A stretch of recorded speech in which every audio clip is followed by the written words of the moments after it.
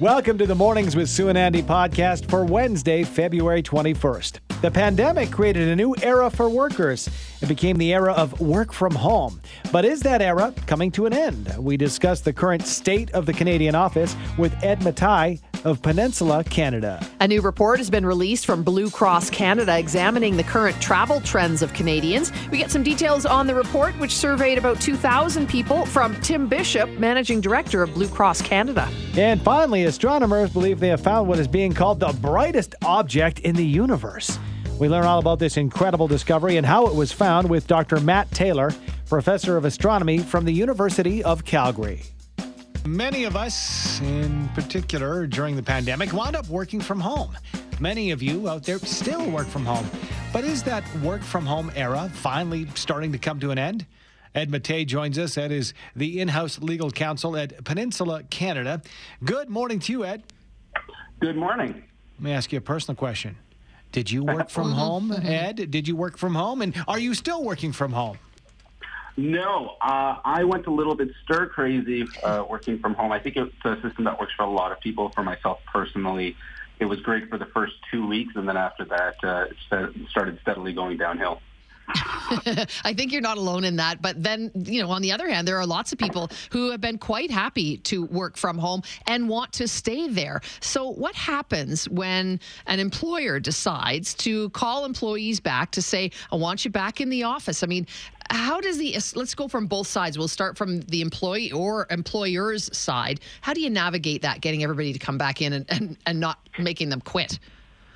So first, for the majority of people, for many people at least, working from home is definitely the right choice. And for many of them, they may have taken jobs specifically to start to work in a way that works for them, namely from home. And so the problem that employers might run into if they try to tell the employee, well, now you have to come back into the office. If they were hired specifically to work from home, that amounts to a very significant change to their employment. It can be such a significant change that the employee might be entitled to view that as a constructive dismissal. And if so, they might be owed severance and everything else that comes along with being terminated. What about, Ed, we'd heard that for the first time in a long time, or maybe in history, that the employees were in the driver's seat as far as, need. The employers needed these employees, and we had some leverage. What about using it as a bargaining chip? Is that something we can look at, Ed, if we really want to stay, where we have been working from home? Absolutely. I mean, when it comes down to negotiating the terms for a job, just about everything is on the table. There's no reason why working from home might not be on the table.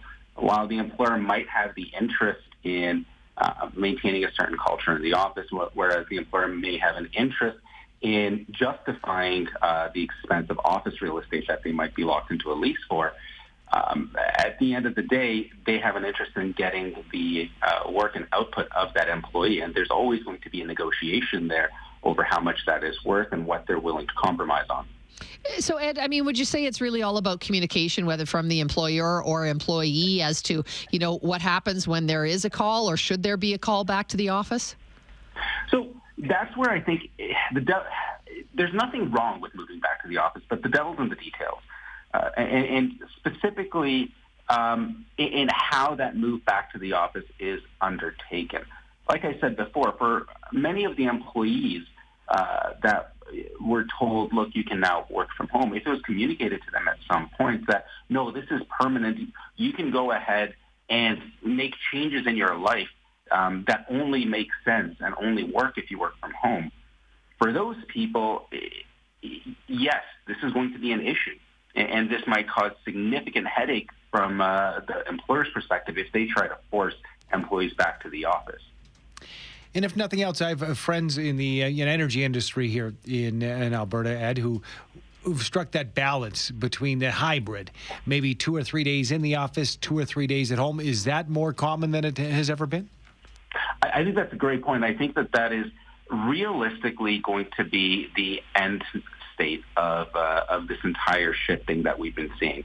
I don't think we're ever going to go back to that truly in office all the time is the norm across the board, nor do I think that we're going to see this completely widespread, permanently from home culture. I think what we're going to end up in is a mishmash of the two, where quite often what is normal is working several days in the week from the office and a few days a week from home.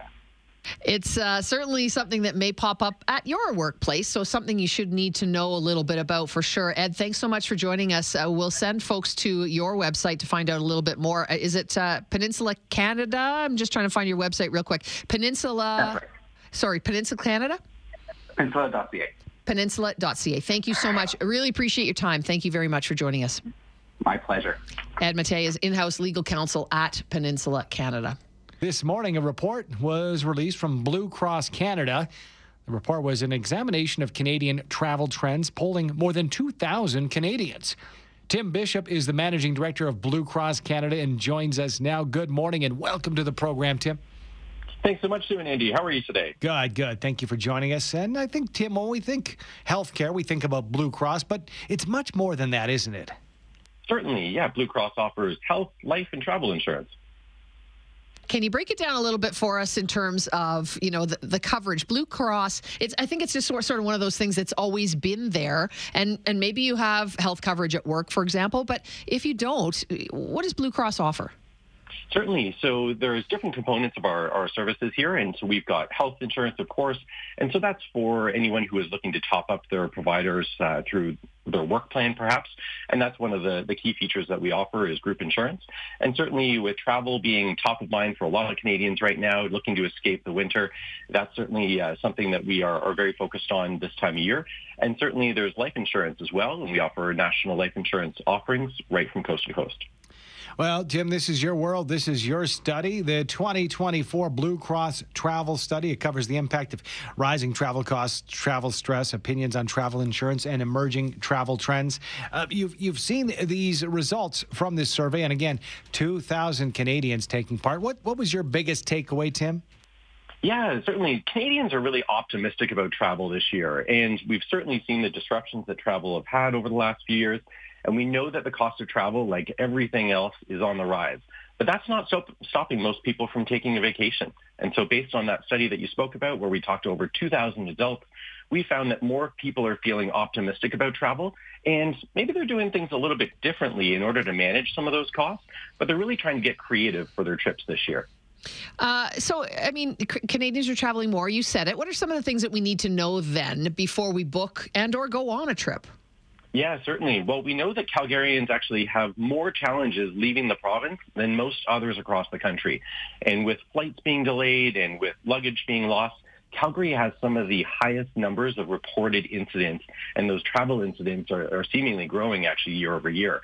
And so that's something that we certainly don't like to see, but that's actually one of the reasons that Calgarians are choosing to choose travel insurance more often. And that's something that can help with flight delays and with lost baggage, changed flights, canceled flights, missing hotel bookings, this sort of thing. So insurance is actually coming forward to help solve some of those problems. All right. Within that, you say that Canadians are still traveling, but there might be some barriers. So what are the main things within the survey, Tim, that are keeping Canadians from traveling?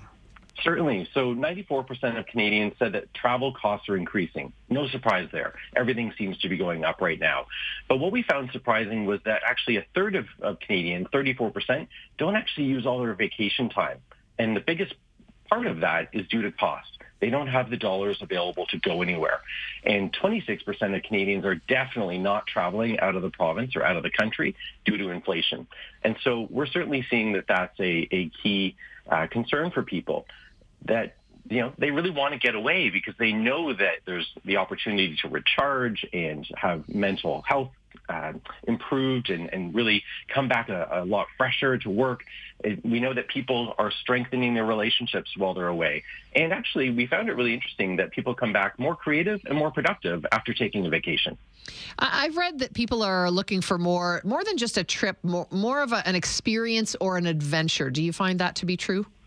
Certainly. We tested ecotourism this year, and so we know that 82% of Canadians are interested in this sort of travel. And ecotourism is if you're traveling and you're looking for something that has maybe less impact on the environment, or you're really looking to have a more natural experience. And so we've seen that there's a lot of interest in this area, but people aren't really doing it yet. And so what we've found is that 28% of Canadians say that they're interested in this sort of thing, but they actually haven't done it yet.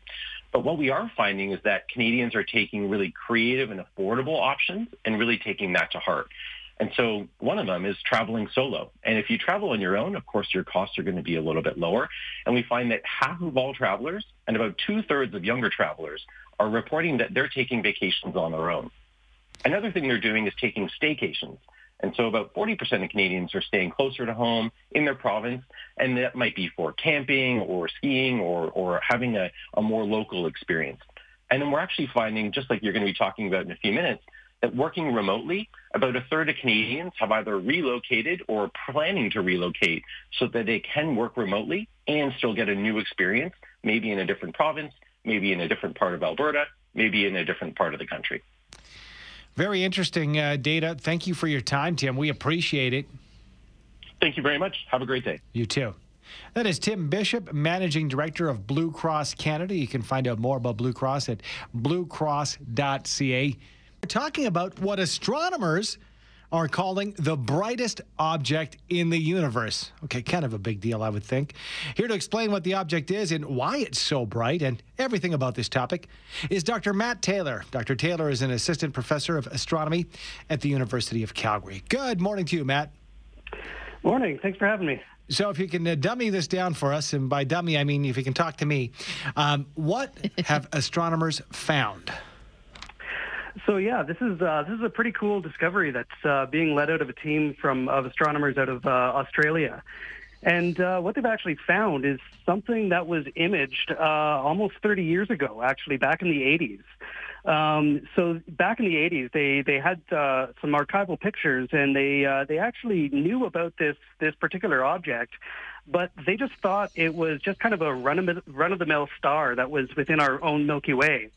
And so what this discovery is actually a reanalysis. Kind of they re-looked at the object and determined its distance, and it turns out that it's not anywhere close to our Milky Way. It's actually very, very, very far away, about 12 billion light years away. And so knowing that distance means that if we could see it, it must be at a very, very, very high brightness. And we're calling it the brightest object in the universe. So do we know where that bright comes from? Yeah, so what this object actually is it's called a quasar. So the term quasar just stands for quasi-stellar object. It's quasi-stellar because it just appears to be just a star. And so what its distance is what makes it so remarkable. And so what's powering it is it's actually a supermassive black hole, as the lead-in song kind of led to. It's a supermassive black hole that's sucking in tons and tons and tons of matter, so almost the entire mass of our sun per day. And so as that mass is being sucked into the black hole, it's being heated to incredibly high temperatures. And those high temperatures are what's giving off all the light that we're actually seeing. So let's break this down for perspective, Dr. Taylor. When we talk about an object this bright, how, and I'm not sure if there's a kind of a hit list here, how would our sun compare to something like this? Because it's kind of bright. Yeah, I mean, our sun is really, really bright to us because it's really nearby, right? So in astronomical terms, it's basically right in our neighborhood. But if you took the sun and moved it at a significant distance away, it'll get, fainter and fainter and fainter. Kind of like, if you take a flashlight, shine it right into your eye, it seems really bright. But you don't have to move that flashlight too far away before it gets a lot dimmer.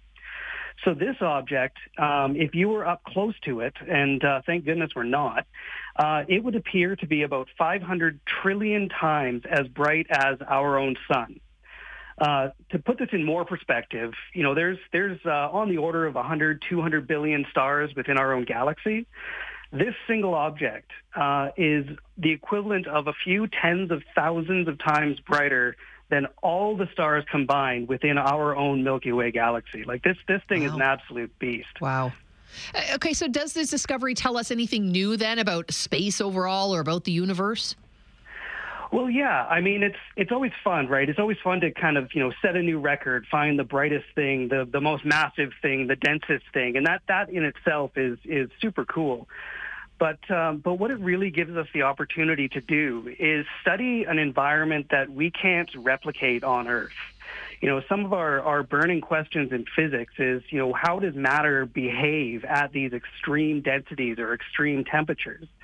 So we can't, thankfully, we can't create a supermassive black hole, in a laboratory here on Earth. We can't do that, which is probably a good thing. But now that we know that this thing is out there, we can actually use that kind of as a laboratory that the universe itself has provided to start answering some of these really fundamental questions about physics. Just before we let you go, it's interesting because you mentioned that it was discovered originally during a 1980 sky survey 44 years ago. Is that right, Dr. Taylor? Yeah, absolutely. Okay. So because this happened so far back, I'm wondering with technology today, can we expect more incredible discoveries with the technology we have moving ahead? Because that's way back in history. Are we just at the tip of the iceberg, so to speak? Oh, yeah, absolutely. That's absolutely the case. We're our next generation of telescopes that are starting to come online, and people will hear about them in the years to come.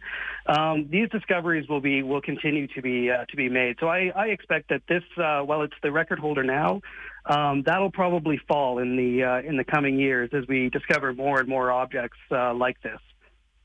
Thank you so much for joining us, Matt. Really appreciate you breaking it down for us. This fascinating discovery. Yeah, absolutely. My pleasure. Thanks for having me. Thank you, Dr. Matt Taylor, Assistant Professor of Astronomy at the University of Calgary.